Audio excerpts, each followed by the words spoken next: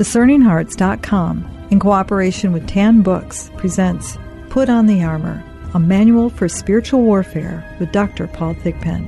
Dr. Thigpen is an internationally known speaker, best-selling author, and award-winning journalist who has published 43 books in a wide variety of genres and subjects, including The Rapture Trap, a Catholic response to end times fever, and The Manual for Spiritual Warfare, the book on which this series is based. In 2008, Dr. Thigpen was appointed by the United States Conference of Catholic Bishops to their National Advisory Council. He has served the Church as a theologian, historian, apologist, evangelist, and catechist in a number of settings, speaking frequently in Catholic and secular media broadcasts and at conferences, seminars, parish missions, and scholarly gatherings. Put on the Armor, a manual for spiritual warfare with Dr. Paul Thigpen. I'm your host, Chris McGregor.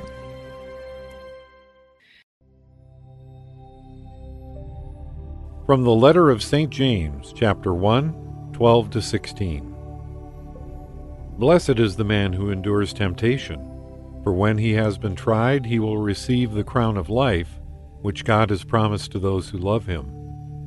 Let no man say when he is tempted that he is tempted by God, for God is no tempter to evil, and he himself tempts no one. But everyone is tempted by being drawn away and enticed by his own passion. Then, when passion has conceived, it brings forth sin. But when sin is matured, it begets death. Therefore, my beloved brethren, do not err. Paul, thank you so much for joining me. Oh, it's great to be here, Chris. Thanks for the invitation. In discussing things that are visible and invisible, we had in our previous conversation, it was a hard conversation for some to hear because we talk about a frightening enemy, but he doesn't win the battle, does he? No, he was decisively defeated in the resurrection of Christ. And in some ways, it's almost like a mop-up operation. You know, he sure seems awfully strong. We talked a little bit about that last time, that God is still allowing a season for his temptation to test us. But even the evil he does now, God can always bring greater good out of it, and he does. But he's defeated. It's definite. It's we've read the last chapter of the book of Revelation, and it's very clear that he has been cast down. Paul, help us to understand that if the battle has been won, why are we still engaged in it? See, we mentioned a little bit in the last time we talked that part of what's going on is that God is using this season of the enemy still being somewhat at large to test us in a good way. That the word temptation actually means testing. That when the enemy tempts us, every time he tempts us, we are put into a situation where we have to make a choice, and the choice can strengthen us if we make the right choice, so that it develops our virtue, makes us more holy, it draws us closer to God, and it becomes part of the way then in which God purifies us and strengthens us and confirms us to make us ready to live with him forever in heaven. So despite the enemy's purposes, and his purposes, by the way, he knows he's defeated too, of course. So all he's trying to do is take down as many as he can of us with us. He can't get directly at God. He can spit at God, but it's not going to hurt him. It hurt God. And so he figures he knows how much God loves us. He figures the best way he can get back at God and get at God is to go after the creatures that he loves. Or even think about, remember after the overthrow of Saddam Hussein in Iraq, one of the first things that people did was to pull down this great image of him and to destroy the statue of him. It's kind of an ancient thing. You see in ancient accounts too that when people want to show their anger or their hatred of someone that they can't really hurt because he's the ruler or whatever, then they go after his image. And the ancient fathers of the church said, well, it's a similar thing with the devil. We were made in the image of God, and so he hates us because he hates God. And he will still try to get at us. But then St. Augustine says, like an artist, God makes use even of the devil. So he will allow the devil to tempt us, to test us. But if we respond the right way, then the devil just becomes a tool in his hand because we become strengthened, we become more like God, and the devil himself loses. I mean, that sounds a little smug, and I don't mean for it to be that. There's still a mystery of iniquity, as the scripture calls it. It's the same question: why would God allow human beings still to hurt each other when He could stop all that right away? But the main reason being what St. Augustine said, that God allows evil because even out of the greatest of evils, He can bring a good that is even greater than the evil. And so that in the final balance of things, the good is always greater. When we look at this particular battle that we're being assailed with, the number one thing that will be thrown at us more often than not is that area of temptation, isn't it? It is. That's what has traditionally been called the ordinary activity of the devil. For most folks, he's not gonna show his hand real clearly. I don't know if you ever read anything by C.S. Lewis. He's one of my favorite writers. Helped me to become a Christian years ago. In his Screwtape Letters, where he has a senior devil, it's a fiction book, is advising a junior devil. And he talks about how, if you don't have to, don't go to the big things because you might show your hand too easily. And then he says, oh, look, the devil's coming after me. Instead, you do the little things, that the path that leads downward, if it just goes very gradually with only a little slope, it still leads to the same place. But if it's got some sudden turn or fall off, then the person taking the path is going to say, whoa, and be alerted to what's going on. So for most of us, the ordinary activity of the devil is very subtle. It's very subtle. It's to tempt us. It's to point to something that in itself is good, that we want, that it's not a wrong thing to want. And then he'll say, and now here's the way to get it. And the way he points out to get it is the wrong way. It's usually some kind of shortcut that's illegitimate, that's illicit. And so that's what happens with most of us. And because he can speak directly to our minds, he doesn't have to speak by way of a physical body that he has. And he bypasses our physical body. The thoughts he puts in our minds sound like our own thoughts, which makes them even more dangerous then. But he can do it in so many ways. There are different kinds of temptation. And he may tempt us to doubt God. That's a common one. He may tempt us by accusing us, making us feel worthless, or that our sins are going to lead us to damnation rather than God's forgiveness back to salvation. He will try to deceive us. He will try to provoke us to anger or to those kinds of things. He will try to seduce us by offering things very desirable, but trying to get us to find those, to go after those things in illegitimate ways. So the temptation, it's very varied. It's very subtle. And for most of us, if he made something go flying across the room, like you see in an exorcism picture or something, right away we'd say, oh no, we go to our knees and start praying for God's protection and stuff. But for most of us, no, he's going to do it much more subtly than that. He's going to put a little thought in your mind. Your wife really hates you. Or put a little thought in your mind. I think your sister's jealous of you or whatever. And that's how he's going to do it. It's a much more subtle way. It's a stealth strategy is what it is.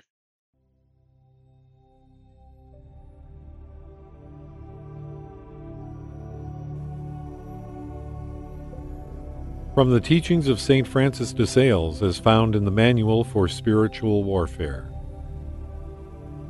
We must resist great temptations with unconquerable courage, and our victories over such temptations will be most valuable. Even so, on the whole, we probably gain more by resisting the lesser temptations that continually assault us. The greater temptations are more powerful, but the number of little temptations is so much more considerable that a victory over them is just as important as a victory over the ones that are greater but rarer. No doubt wolves and bears are more dangerous than biting flies, but they don't as frequently cause us annoyance and irritation, so they don't try our patience in the way that flies do. It's easy to abstain from murder, but it's difficult to avoid the angry outbursts that are so often aroused within us. It's easy to avoid adultery, but it's not so easy to be holy and constantly pure in words, looks, thoughts, and deeds. It's easy not to steal what belongs to someone else, difficult not to covet it. Easy not to bear false witness in court, difficult to be perfectly truthful in everyday conversation. Easy to refrain from getting drunk, difficult to be self-controlled in what we eat and drink. Easy not to desire someone's death, difficult never to desire anything contrary to his interests. Easy to avoid open defamation of someone's character, difficult to avoid all inward contempt of others. In short, these lesser temptations to anger, suspicion, jealousy, envy, frivolity, vanity, foolishness, deception, artificiality, impure thoughts, are a perpetual trial even to those who are most devout and resolute. So we must carefully and diligently prepare for this warfare.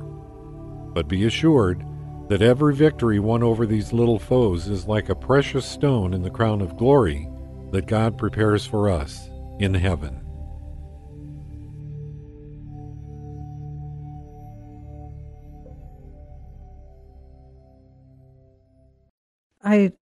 Recalling being exhorted to watch what you place in your mind as far as images. Mm-hmm. Be careful of what you see and you place there, because, or what you've heard. That's why what we see on a television screen, or we see in a magazine or on the internet, is these pop-ups assault us. Those kind of images that get into our head, those same voices can flame them up like a amplifier tuner. That's why it's so important to guard what you see, hear, and gauge in. Yeah, I mean, that's, the ancients talked about the senses as kind of the doorways into the mind, the eyes and the ears and the other things. St. Augustine talked a lot about our imagination, the ability to have an image in our mind of something, image either visual or audio, and how do those things get fed? They start out through our senses, and so we've got these little doorways right into our head. That's one reason, I think one reason why all the senses, even touch, considering that you've got skin on your face, that they're all right there next to your brain, should remind us that that's what they are. They are entranceways to our brains, to our minds, and once it's in there, he'll find ways to manipulate it. He'll find ways to bring it back to our memory. A word or image out there, he'll direct our attention to an image that prompts the memory in our mind of something we've already seen, perhaps in a TV show or something. He's very good. The enemy's very good at doing that. So he's had thousands of years to hone this skill. We'll return to Put on the Armor, a manual for spiritual warfare with Dr. Paul Thigpen in just a moment.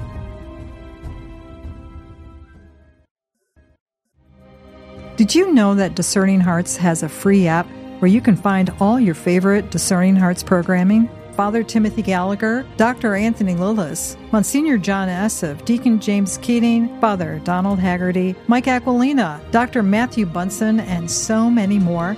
They're all available on the free Discerning Hearts app. Over 3,000 spiritual formation programs and prayers, all available to you with no hidden fees or subscriptions. Did you also know that you can listen to Discerning Hearts programming wherever you download your favorite podcasts, like Apple Podcasts, Google Play, iHeartRadio, Spotify, even on Audible, as well as numerous other worldwide podcast streaming platforms. And did you know that Discerning Hearts also has a YouTube channel? Be sure to check out all these different places where you can find Discerning Hearts Catholic podcasts dedicated to those on the spiritual journey. The Memorare. Remember, O most gracious Virgin Mary, that never was it known that anyone who fled to thy protection, implored thy help, or sought thine intercession was left unaided. Inspired by this confidence, I fly to thee, O Virgin of Virgins, my Mother. To thee do I come, before thee I stand, sinful and sorrowful. O Mother of the Word incarnate, despise not my petitions, but in thy mercy hear and answer me. Amen.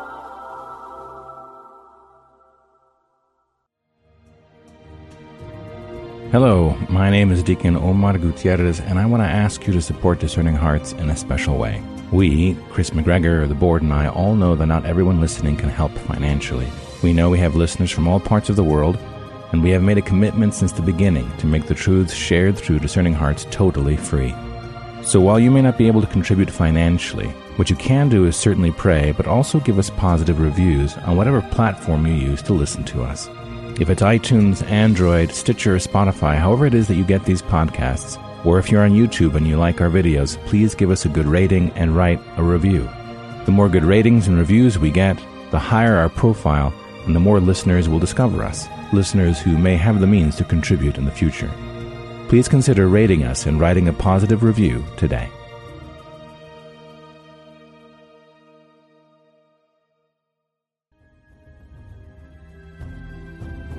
We now return to Put on the Armor, a manual for spiritual warfare with Dr. Paul Thigpen. Just as an example, I mean, one of the means of this tempting is through deception. Mm-hmm. As you help us to recall in the manual of spiritual warfare, that the devil, of course, he's the father of all lies. And so even something we think we saw, or we know, or we really believe we saw this, or a memory that we think we had, he can get in there and twist a lie around it. That's why it's so careful for us to act out in virtue, in prudence and in wisdom and humility. Those become a remedy, don't they, Paul? They do. They protect you from falling, in the first place, often, or at least make you resistant to the temptation. So here's a great example. I just love it. The Desert Fathers and Mothers talked a lot about the virtue of humility and how it's the ground in which all the other virtues grow. It's the soil in which all the other virtues grow. And very important for them. And they used to tell, a story in that regard about how there was a monk in his cell praying. He was a very humble man. He had developed that virtue. And all of a sudden an angel comes to him who's a demonic, a fallen angel, but appears as a beautiful angel of light and appears in his cell and says, "Oh, thou great man, I'm not getting the words exactly right, but I've come with a great message to you from heaven, you mighty wise man, you." And he, without even looking up from his prayer, he just says, "You've got to have the wrong cell. You must be the guy next door going down." His humility was such that there was no power in the temptation because he knew what kind of man he was, and there was no way he's going to be tempted to think that this could possibly be the truth. And the demon kind of says, "Curse is foiled again," and leaves. It's a beautiful example of that. Or the enemy can take things that have come into our mind and put a misinterpretation on them.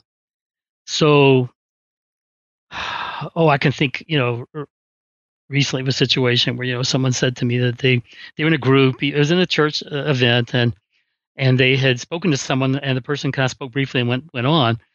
And it's as if the enemy came and said, "Okay, she didn't have the time of day for you. She was slighting you. She was whatever. She must not think much of you," And that's not what happened at all. The other person just turned out was and until the person I was talking to got to talk to her, then she found out that's why she had been so, what seemed like hurt, but it wasn't. But that's how the enemy was doing. He was saying, he was trying to make a division there in the church. She was not paying attention to you. She doesn't think anything of you. That's why she had so little time for you. All you have is the memory of her being almost abrupt, quick and moving on, but the devil puts his own construction on it, a misconstruction, to try to make you angry at that person, to try to corrode your relationship with that person. And that's just one little example of so many things he can do. The accuser. Yes, that's exactly. That one drives me nuts. Yes, yeah. He accuses you and he accuses others. Yeah. That's right. He causes us to jump to the conclusion or to numerous other things, but also tied in with that lies, accuses us and causes us to believe some things that are deep down inside of us. Again, those words, those accusations, those images, there maybe that go all the way back to our childhood, where we hear the term, "You're stupid," "You are ugly," "You are dumb," "You are this or that," or something like that. Those will come back and it will hit a 50-year-old person. Mm-hmm. And it stops us. It causes us to, it hits a wound. And so then we will turn and embrace a temptation to kind of, in some ways, drown out that pain. Yeah, yeah. You're worthless, they'll say, or whatever. And that's one reason why Scripture is so important. That to be able to say, my Savior gave His life for me. To be able to quote scriptures about how He did it out of love for me. That I can't be worthless if I am worth the life of the Son of God. It's it's just so important that we soak ourselves and our minds in what the Scripture affirms for us, and in praise of God. Because part of what he'll do is the devil will accuse God. I mean, that's what he did with Eve. He was basically implying when he said, "Oh, you won't die," like God said. So he's accusing him of being a liar. First of all, he says, "But on that day you will be like God, knowing good from evil." Implication: his real motivation is jealousy. He's jealous of you. He's afraid of having you as his rival, and therefore that's why he told you not to do it. See, that he was making accusations against God. And how many times does he do that? We pray something that's really important to us, and things don't turn out the way we hoped. And we have to have faith, confidence that God heard our prayer, but had to answer it a different way from what we'd hoped. But what the devil will come along and say, see, God, either that God isn't there, or if you won't believe that, He doesn't care about you. He doesn't have time for you. He thinks that you're a wimp. He thinks, He's not going to answer your prayer. Your prayer is not important, or whatever. He will find the way that's most going to connect to whatever pain's already in you and make an accusation against God Himself.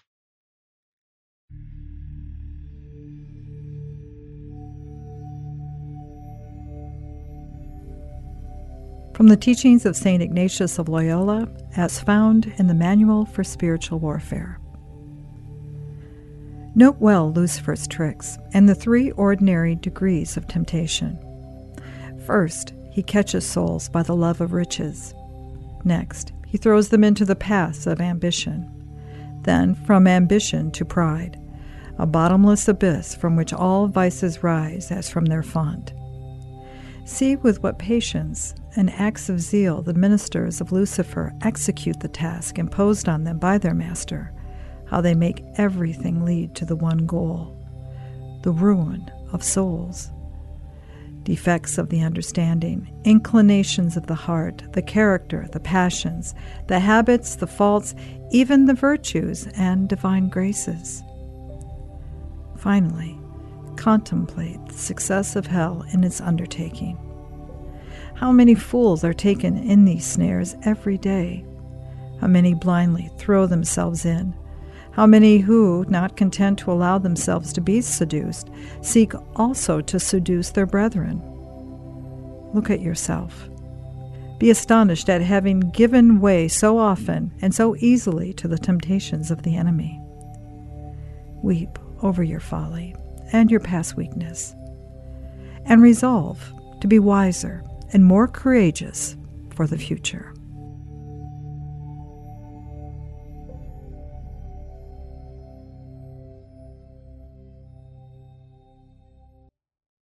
Also, that the niggling doubt that, that's one of those activities that not only does it rail into us, but then it spreads very quickly, because our doubt, we'll speak it out, and it will cause others to doubt. And it can be very insipid, can it?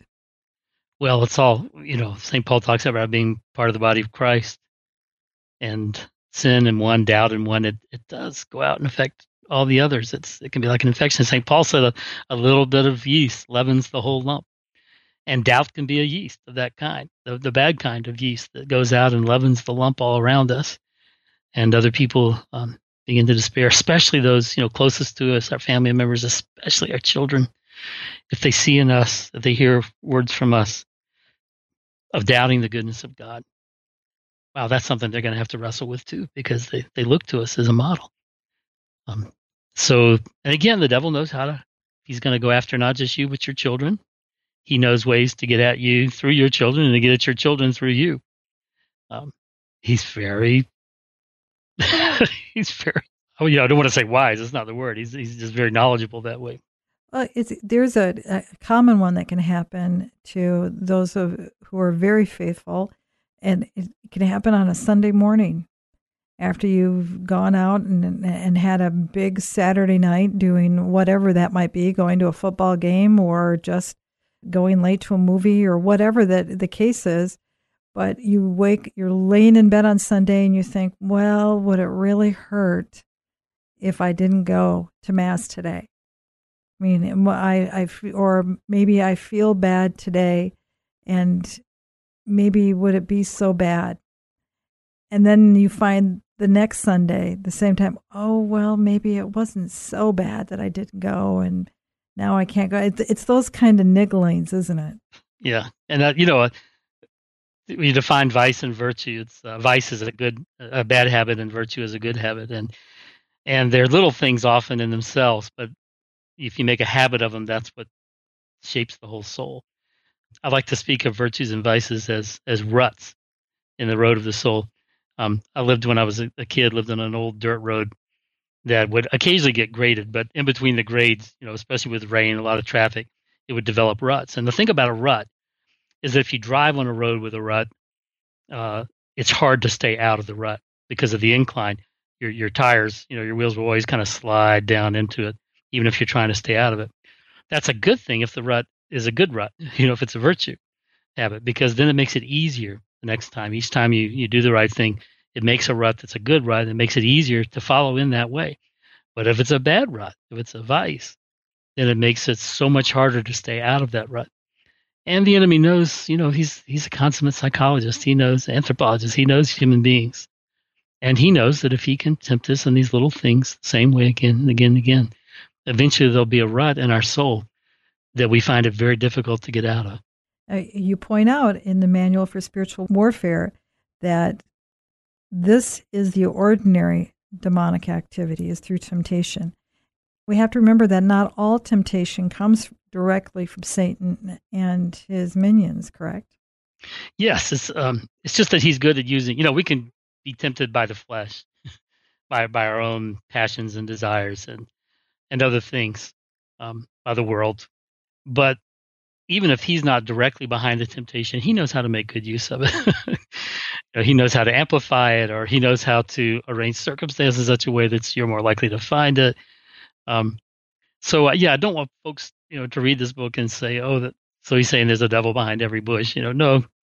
But there are plenty enough of them out there for us to get in trouble. And even if it turns out that the temptation is not directly from the devil, but it's from something else, it's still good to know how to deal with that. It's good to be alert to it and to resist it. And that's the beauty of the Manual for Spiritual Warfare, because in it, any of the practices that you engage in, any of the references that you allow yourself to enter into as far as a spiritual practice of prayer or a discipline, those will help you to navigate in the world as well. I mean, it just sets you up for a virtue-driven life. Yes, and so the devil, the world, and the flesh, our own passions. Those are the three things the Scripture talks about that we're battling with, and so it makes us strong for the battle. Even if we're not battling directly against the demon, we're battling against the flesh, we're battling against the world. It makes us strong for any of those. It's the same weapons, it's the same armor that we need. A Prayer to Mary, Queen of Angels, as found in the Manual for Spiritual Warfare. O Queen of Angels, bane of devils, the proud spirits of wickedness were humiliated by your perfect humility. Their rebellion was scattered by your perfect obedience. Your fiat overthrew Eve's baleful consent to the ancient serpent, crushing his head, exposing his deceits, and healing the wounds inflicted by his venom through the Son you conceived, Jesus Christ, our Lord. Come to our aid, O Lady of Victory, when the battle rages, when our strength fails, when the enemy wounds us, when defeat seems certain. With your mantle, cover and protect us. With your bright banner above us, dispel the darkness, so that we may rally again in combat through the invincible power of your Son. Then, when our warfare is complete and our victory won, lead us from the battlefield to his glorious throne, so that we may join you there in a glad song of everlasting triumph. Amen.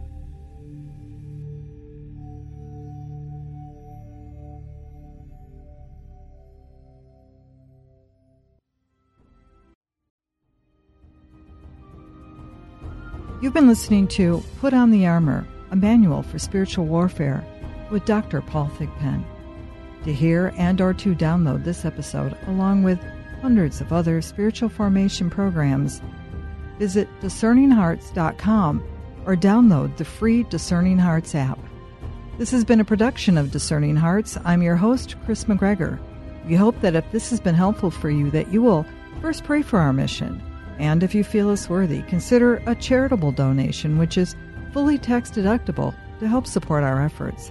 But most of all, we hope that you will tell a friend about discerninghearts.com and join us next time for Put on the Armor, a manual for spiritual warfare with Dr. Paul Thigpen.